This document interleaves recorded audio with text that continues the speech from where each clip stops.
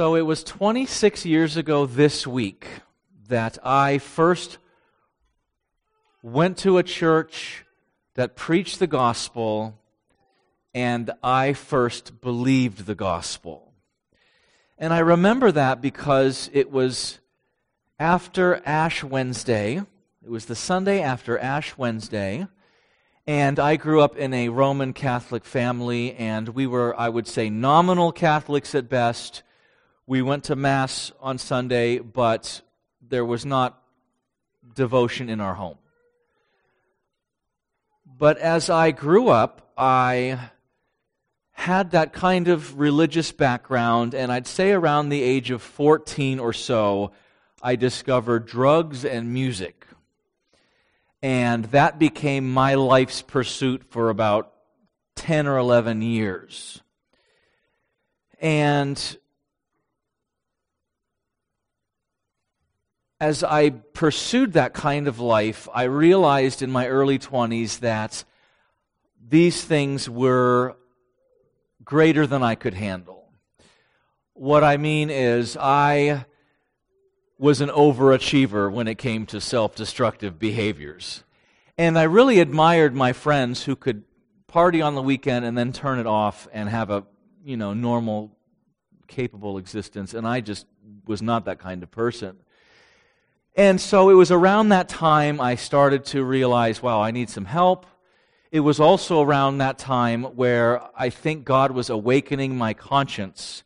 And I started to think, well, I should probably, in my pursuit of cleaning myself up, trying to set up restraint for myself, I should probably acknowledge God, and I should probably start doing some things to show Him that I'm thinking about Him. So Lent was that time in my thinking that I could sacrifice something for Him. And I've probably told you the story before. I gave up smoking pot one Lent, and I gave up smoking cigarettes one Lent, and I failed. Gave up drinking alcohol one Lent. And in my thinking, doing sacrifices for God was part of the plan of God giving me heaven someday. My thought of standing before God someday was like a scale system, and if you did more good things than bad things, God was going to save you. And so Lent was my pathetic attempt at kind of tipping the scales. Now, it was a mess because I was living a life of sin and debauchery, and giving up one of my sins for 40 days every year seems ridiculous to me. But at the time, my thinking was, this is how you do it. And then I heard the gospel 26 years ago this week or so, and I believed the gospel. I believed what I heard. And what was so profound to me was that the righteousness that God requires, God provides in Jesus. This was just mind-blowing to me. So I came to love this message of salvation by faith. That it is Christ who has done the work, His perfect sin-atoning death, His perfect sinless life. This great exchange takes place, and my meager faith that I had in Christ was sufficient in God's sight to make this exchange happen. And so this was something I wanted people to know. I became part of a very large evangelistic church. So every week, the sermon was focused on the unbeliever, or at least that's where the sermon went. And there was a plea to accept Christ as your Savior, and there was an altar call to come forward and shake the pastor's hand and recite a prayer. And it was this decision for Christ that we were after. We want people to make a decision for Christ. We want them to have a time of faith in Christ, and the pastor would say, congratulations, you are now part of the kingdom of God. Everybody turn around, welcome your new family members, and everyone would clap. And that's how I just assumed it was done. It's like, coming to Christ is like the easiest thing. You just have to put your faith in Him, and then you're saved. So I began studying the Scripture more. I began reading the Bible a lot more. And the more I read, the more I started having problems with this decisional regeneration. Now, there's nothing wrong with praying a prayer to receive Christ. There's nothing wrong with asking people to come forward in a service. I don't think there's anything wrong with that. My concern was that it was presented that that decision on that day sealed your eternity, and that you were now in a state of salvation that you could not lose, even if you left that building and never gave Christ a minute of your time for the rest of your life. There are Bible tracts you can read, and at the back it says, if you prayed this prayer, congratulations, you are now saved. Sign it, date it, and don't let anyone tell you any different. So I began to have a problem with that because I began to discover in the Scriptures that salvation is much more than this one-time decision that a person makes.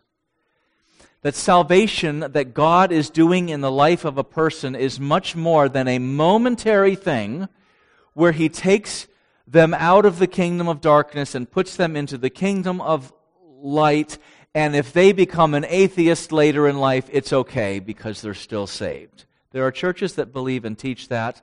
I have a serious problem with that. And here's where I've landed on this. Salvation, or the time a person first believes, is not the beginning. Is not the end of something. As if, oh good, did you hear about Joe? He just got saved. Oh, thank God, we'll see him in heaven someday. It's treated as if it's the end of something. But really, it's the beginning of something. And the beginning is that act of God saving you all the way to the end. So salvation is God saving them when they first believe, and then keeping them so that they remain believing, and then bringing them all the way to the end so that when they stand before God, they have a life of exercising faith. In other words, theirs was a life that was lived in relationship to God that was more wonderful and much more biblical than this idea that you can depart from Christ for decades and still be saved. What I discovered was that for those who are in Christ today, it is not because of a decision they once made, but because God is at work in them now and continuing to save them today. So I'm going to be very repetitive, so to avoid any misunderstanding. Salvation, I don't believe biblically, can be reduced to an event that happens when someone believes, and that's all salvation is, and then they can fall away and still gain heaven. Rather, salvation is demonstrated in the person believing, and then the person continuing to believe all the way to the end. And that is the work of God. That is my proposition, and that is what I want to argue the Scripture teaches. So I thought we would walk through the New Testament and talk about God's present saving work. So we can start in John chapter 6. Just to give you some context, Jesus has large crowds following Him. He fed them. He fed the 5,000. He's got tons of people coming to Him, and He's going to drop some heavy teaching that is going to scatter these crowds. And yet, as He does that, He wants the people to know that the ones that are staying because of God. In other words, God is doing something in them, and that's keeping them with Jesus. So, John 6:37, He says, all that the Father gives me will come to me, and whoever comes to me I will never cast out. For I have come down from heaven not to do my own will, but the will of him who sent me. And this is the will of him who sent me, that I should lose nothing of all that he has given me, but raise it up on the last day. So notice in verse 37, there are those who come to Jesus. Now we can rightfully assume this is the new birth. He's not talking about all of the crowds that are coming to him. He's talking about the true believers, because he says these are the ones that the Father has given to him. And they truly become a disciple, and they truly remain with him to the end. But how is it that they remain? Well, we discover in verse 39, it is the will of God that Jesus loses none of them given by the Father. So this means they do not lose their salvation. This means they are secure in him. But notice who is doing the action of keeping them. It is Jesus. He says he will lose none. He says in John chapter 10, none can snatch them out of my hand, which is a picture of the power of God that is holding on to the believer, and not a picture of the believer holding on to Jesus. It also means the person remains with Christ and does not return to their former life, because Jesus has them and no one's going to snatch them. Now, how do we know? Jesus could mean they believed, and so he holds on to them, and even if they don't abide in him, he still has them. Well, if you continue in John, like in John 15, it's very clear, verse 6, if anyone does not abide in me, he is thrown away like a branch and withers, and the branches are gathered, thrown into the fire, and burned. So, abide means remain. And in John 6, Jesus is talking about those remaining with him. Jesus is holding on to them. That's why they remain with him. And he keeps them up until the last day. That means he loses none to this world. He loses none to the devil. He loses none to a person's selfish, destructive appetites that ruin them. You won't shipwreck your faith if you belong to Jesus, because his grip is great. He has lost none to this day. He holds them and he keeps them, and he does it to the very end. Romans chapter 5. I have to give you context every time. I don't like just hopping in. So, Paul has just finished explaining justification by faith in chapters 3 and 4, meaning that it is by faith alone that a person becomes justified. And then he says in Romans 5, verse 9, since therefore we have now been justified by his blood, okay, that's a past action with present results, much more shall we be saved by him from the wrath of God.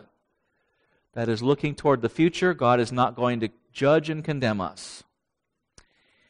And then in verse 10 he says, for if while we were enemies, we were reconciled to God by the death of his Son, much more, now that we are reconciled, shall we be saved by his life.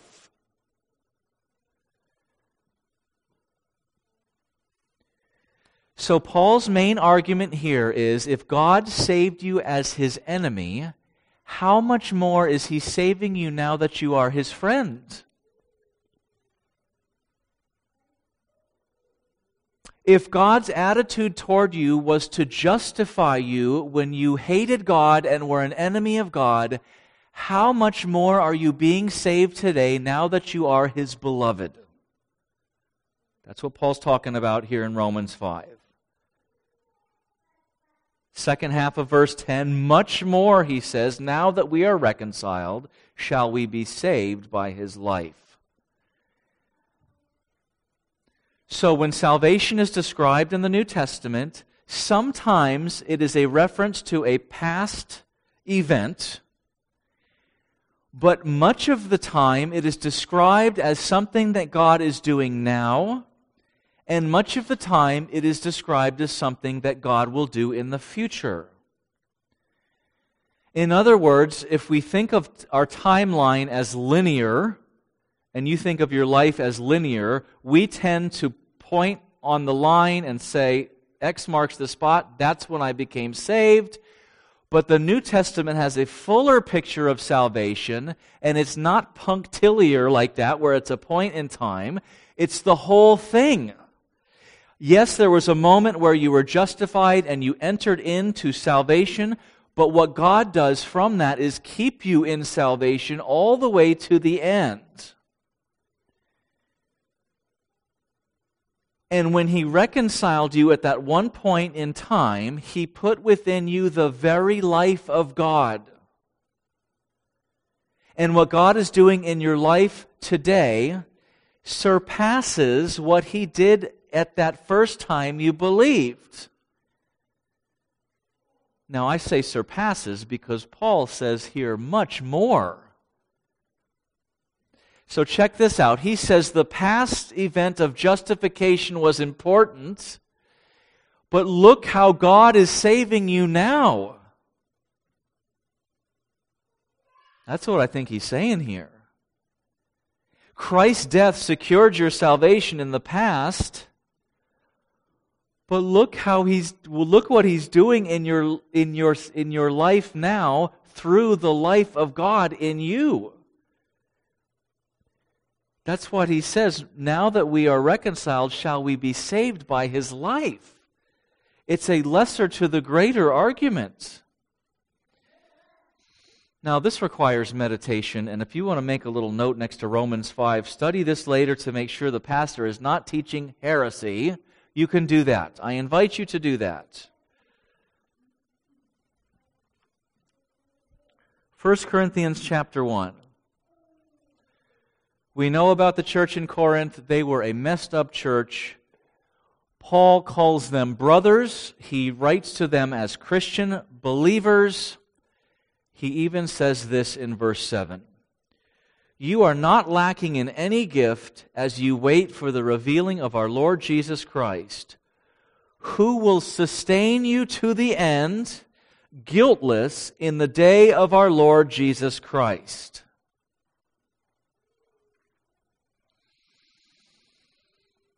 The New American Standard says, who will also confirm you to the end.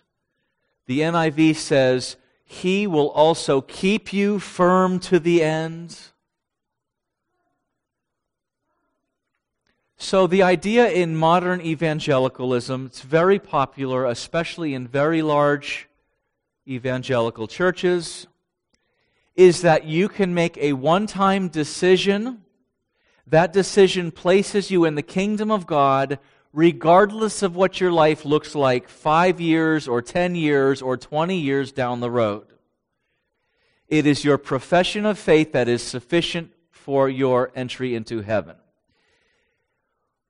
But the testimony in the New Testament again and again is that if God was at work in your life then, in that moment, He will be at work in your life now, because, verse 8, Jesus Himself will sustain you to the end. He won't let you fall away. He won't let you be snatched away. There is a power at work within believers that keeps them in Christ. And Jesus is that power. We just sang it earlier. I could never keep my hold through life's fearful path, for my love is often cold. He must hold me fast.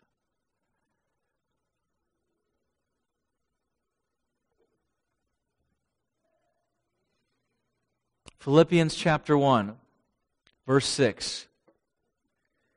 Paul says, and I am sure of this, that he who began a good work in you will bring it to completion at the day of Jesus Christ.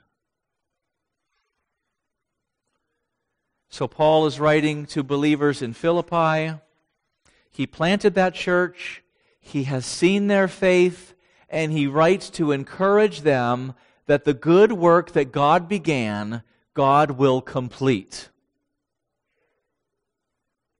So the same one who began it, that's the time that you believed, is the same one who will complete it, meaning you will believe all the way to the end. God's work does not include you becoming an atheist, my goodness.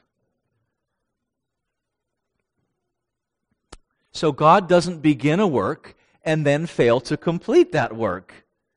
Isn't that good news? And this is meant to be an encouragement to you because it's a reminder that if you believe today, that's because God is at work in you. Now, this seems so much more wonderful to me than some idea that your name has been written in a heavenly book because you exercised faith at one point in your life, and now God has some kind of legal obligation to save you, even though you go and live like the devil. And I know there are well-meaning Christians who want to see people come to Christ. They want to bring Christ to the world, but they give this very weak, watered-down message, and it's trying to get people to make a decision, and it's like, please pray this prayer with me before you change your mind. Now, what kind of salvation is that the person could recite something and then leave the building, never give Christ a second thought, and somehow we feel comfortable in saying that that person is a Christian?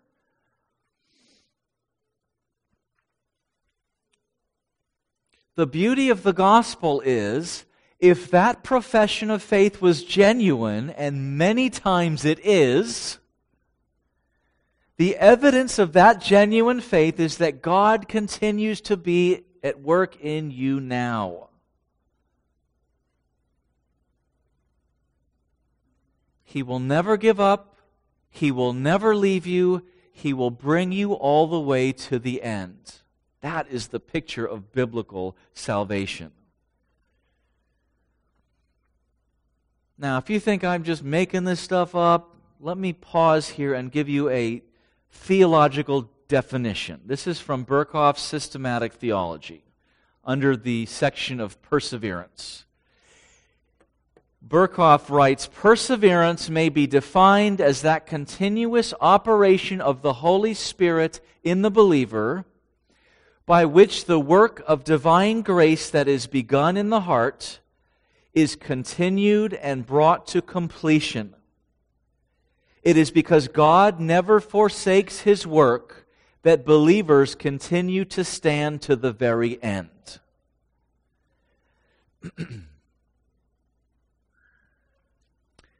So God does a work in someone's life, and because God is at work in them, they will continue believing. Now, does this mean that we come to Christ and then we just put our lives on cruise control? Does this mean that we come to Christ and we just sit back and do what comes naturally? Absolutely not. I often wish that were the case. But we are commanded to obey, we are commanded to repent, we are commanded to deny ourselves, we are commanded to trust the Lord over and over and over. In fact, God gives very severe warnings in the Bible of what's going to happen if we don't. And it's anything but cruise control. But even in our striving, even in that clinging that we're doing in response, God is the one doing the work. And there is a perfect balance that Paul lays out in the same book, chapter 2, Philippians, verse 12. You know these verses.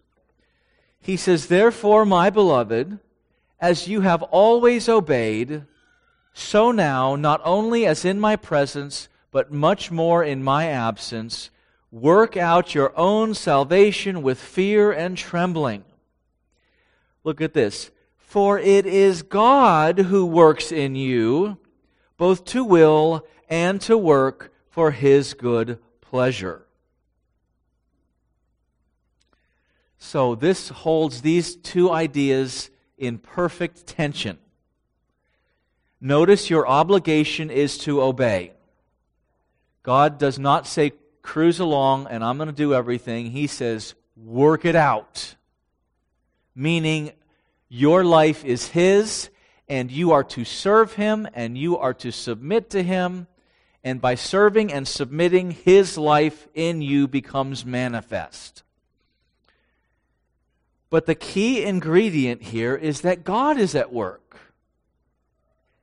And notice this, He says, He not only does the work through you, but He gives you the will to do it. Verse 13 again. For it is God who works in you both to will, that means desire, that means motivation, and to work for His good pleasure. So let me ask you, why did you wake up this morning believing?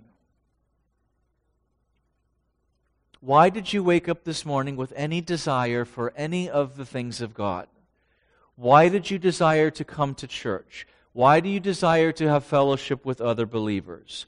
Why do you grieve when you do not obey Him? It's because it is this continual, sustaining work of Christ in you. Not just the good works through you, but the will to do them.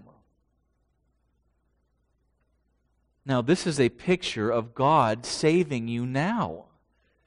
In other words, salvation started when you believed, and I am not denying that at all. You were justified. But the evidence that your justification was real is that God is at work in you today.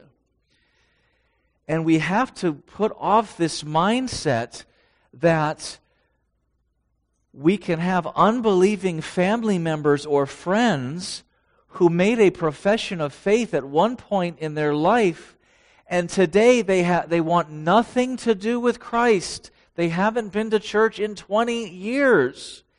And what we say in response to that, well, he's saved, he's just not walking with the Lord. I mean, I've heard that 100 times.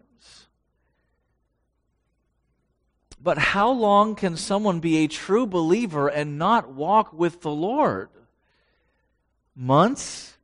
Years? Decades? The testimony of Scripture is that the one who is truly Christ's remains with Christ and does the will of Christ because it is the work of God within them. Now, don't hear me say that you come to Christ and your life is this perfect, blameless life. We are knuckleheads. We are stiff-necked. We have seasons of backsliding. We have seasons where we just God is just not talking to me, and I just do not feel like going to church or reading my Bible or praying. I'm not saying we have this life where we are floating 2 feet off the ground with a golden ring over our heads. But what I am saying is that if your profession of faith was real, God is in the process of saving you now, and you will bear good fruit. You must, in fact. You must.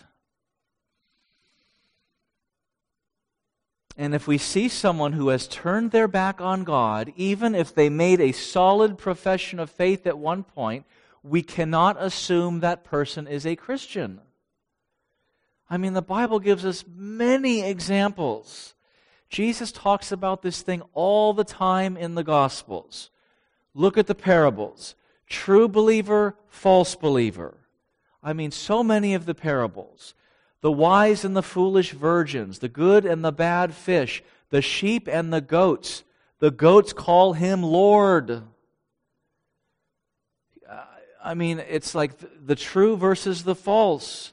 Paul mentions certain people by name who were on missionary journeys with him. And they departed from the faith, and he does not say they're just not walking with the Lord right now.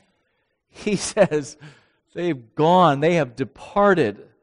John says they went out from us because they were not of us.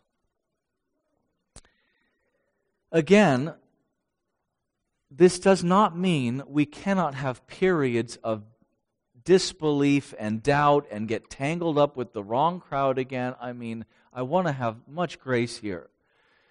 But we have to put away this idea that because someone we know made a profession of faith as a little kid and they have no interest in God whatsoever, and if you even bring it up, they are hostile to it. I have a feeling that person's not in Christ. Here's a good litmus test for you. If you bring up Jesus to a professing Christian and they get angry, there's a good chance that they don't have the Spirit of Jesus.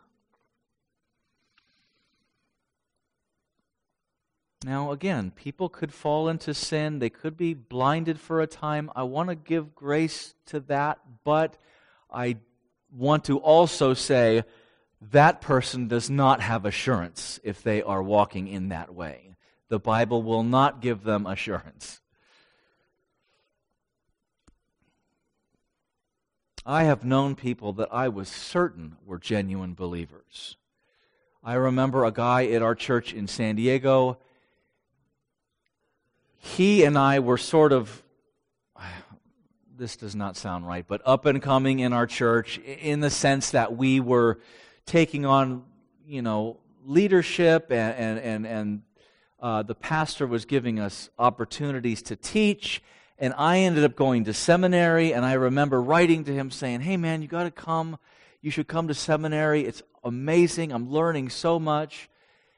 And he had moved away to Arizona and worked at a restaurant, and make a long story short, he divorced his wife and ran off with one of the waitresses at the restaurant and started a family with her and thought he was going to become the next Johnny Cash. So, this is someone I was certain was a real believer. But time revealed his heart, and his heart was not Christ's, and now some 15, 18 years later, he continues to reject Christ. So it's not a profession of faith that we make that demonstrates that we're true believers, but it's that we remain with him today, and we remain with him today because God is at work in us to keep us staying with him. 1 Thessalonians 5. This is a benediction I read at the end of the service, verse 23. Now may the God of peace himself sanctify you completely, and may your whole spirit and soul and body be kept blameless at the coming of our Lord Jesus Christ.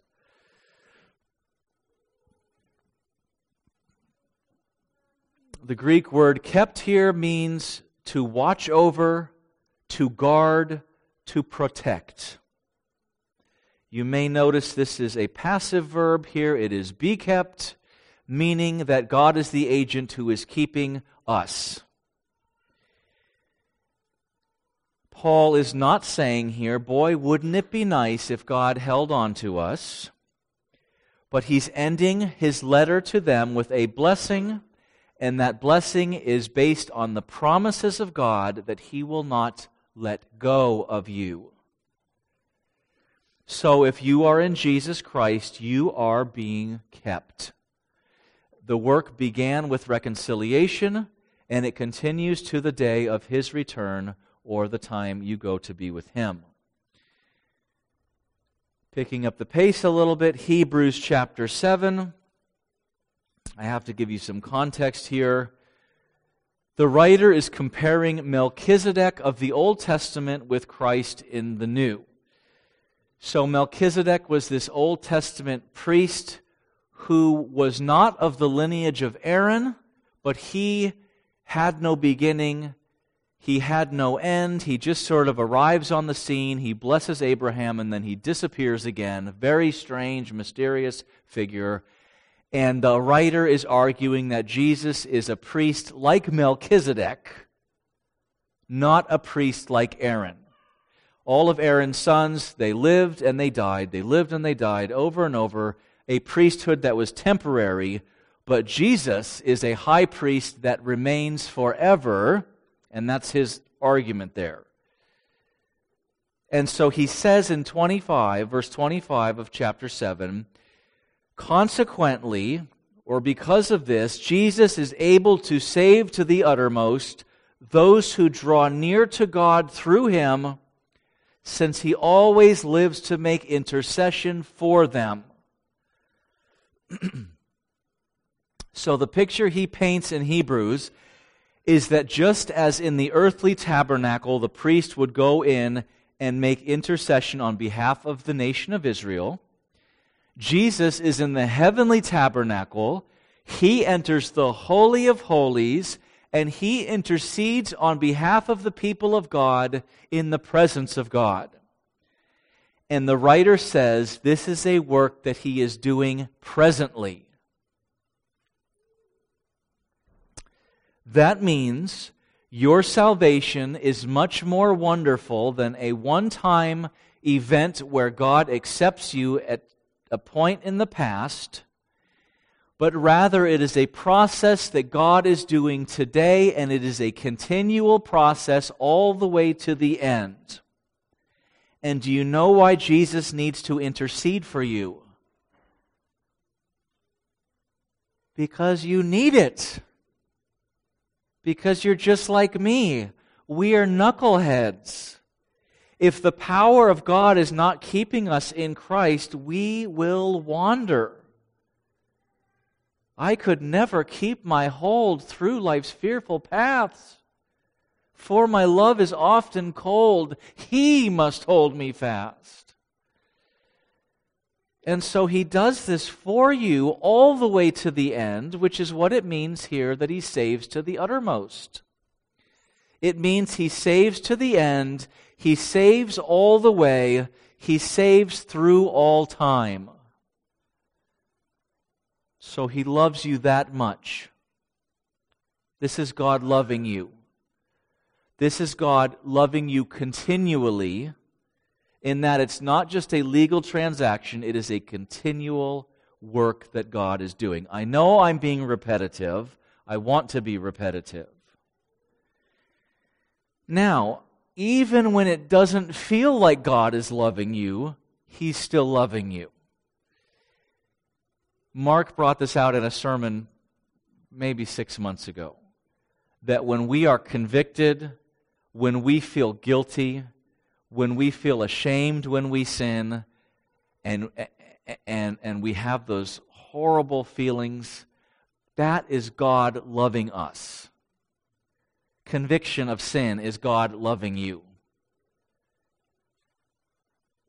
When a true believer begins to drift away off course, which all believers do at some point, God pursues them to bring them back, and He convicts them of sin so that they will return to Him, and that also is the work of God in you. In fact, a little bit later in Hebrews 12, the writer describes this. Hebrews 12, verse 6 through 8. He says, "For the Lord disciplines the one He loves and chastises every son whom He receives. It is for discipline that you have to endure. God is treating you as sons. For what son is there whom his father does not discipline?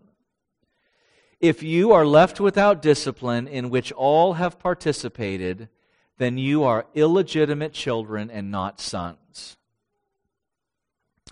Meaning, if God is not spanking you once in a while, you're not really His kid. So there's a big difference between the unbeliever and the believer, because the unbeliever sins and he rationalizes it, or he makes excuses for it, or he doesn't think it's that big of a deal. And the child of God sins, and we recognize that God is holy and that His righteousness is beautiful and good, and that we have fallen short of it, and we want to get back so that we are walking in the light with Him and not being in the darkness. And so God does that work in the believer to bring them back on course.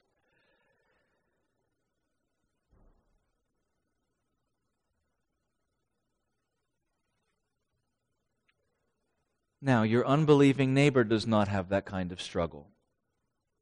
He may be discouraged that he doesn't have self-control, or he may find some of his behaviors to be detrimental to his own happiness, which was my case prior to Christ, but he's not troubled that he has offended a holy God, and you are, and when you are troubled, that is God loving you also. We'll look at two more, and then I think I've made my point. 1 Peter 1, verse 3. Peter says, "Blessed be the God and Father of our Lord Jesus Christ. According to His great mercy, He has caused us to be born again." That's past justification. "To a living hope through the resurrection of Jesus Christ from the dead, to an inheritance that is imperishable, undefiled, and unfading, kept in heaven for you." That's future glorification.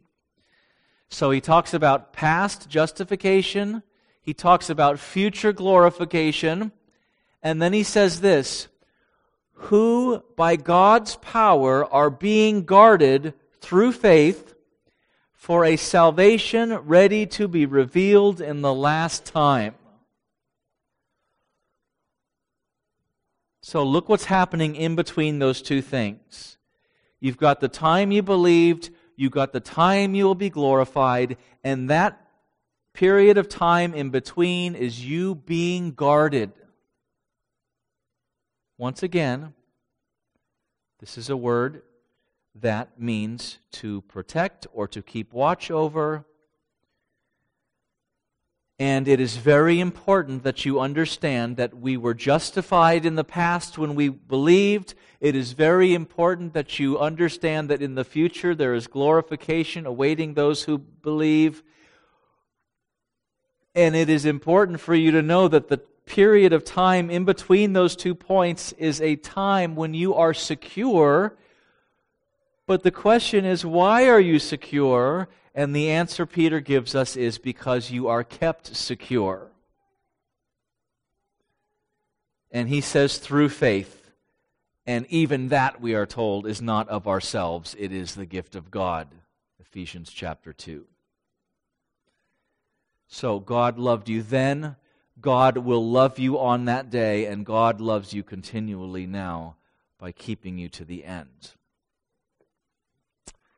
Last one.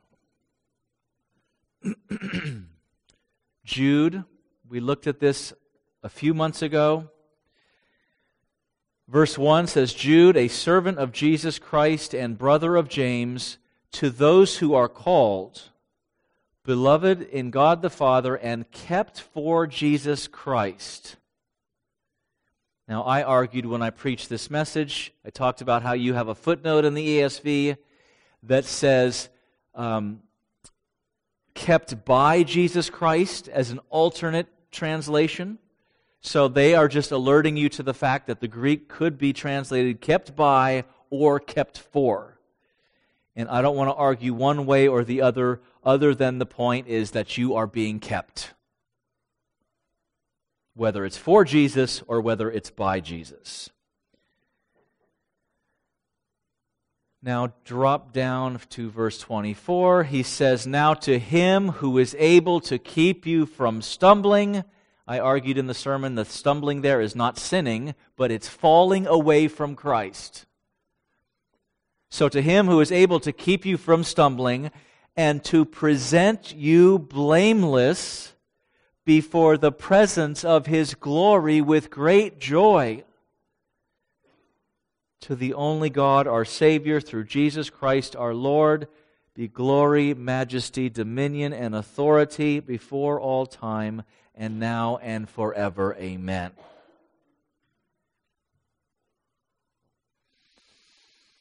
It is God who keeps you from falling away. One of the most wonderful truths about the gospel is not merely that believers will inherit a place called heaven someday, because God has made a legal declaration that they are justified by faith in Jesus. The wonder of the gospel is that God keeps you all the way to the end. He not only justifies and He will not only glorify, but He will sanctify, meaning He is in the process of saving you now. The reason you believe today, the reason you woke up trusting in Jesus today, the reason you have not abandoned the faith like some of those people that you may know, is not some inherent goodness found within you, but it is the saving work of God within you. Let us pray.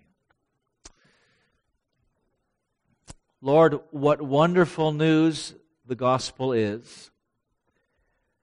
How marvelous, how wonderful that you would not only save us, but that you would keep us to the very end. Oh Lord, what comfort that gives me, what hope that gives me, that there is a fountain within me that is trusting in Christ, and that itself comes from you, and that you will never remove it from me. I pray that this word be an encouragement to your people. And if there are any here today who do not know you, may they be drawn to Christ by your irresistible grace, and may they too be partakers of these promises, that you will keep them all the way to the end. And we pray this in Jesus' name. Amen.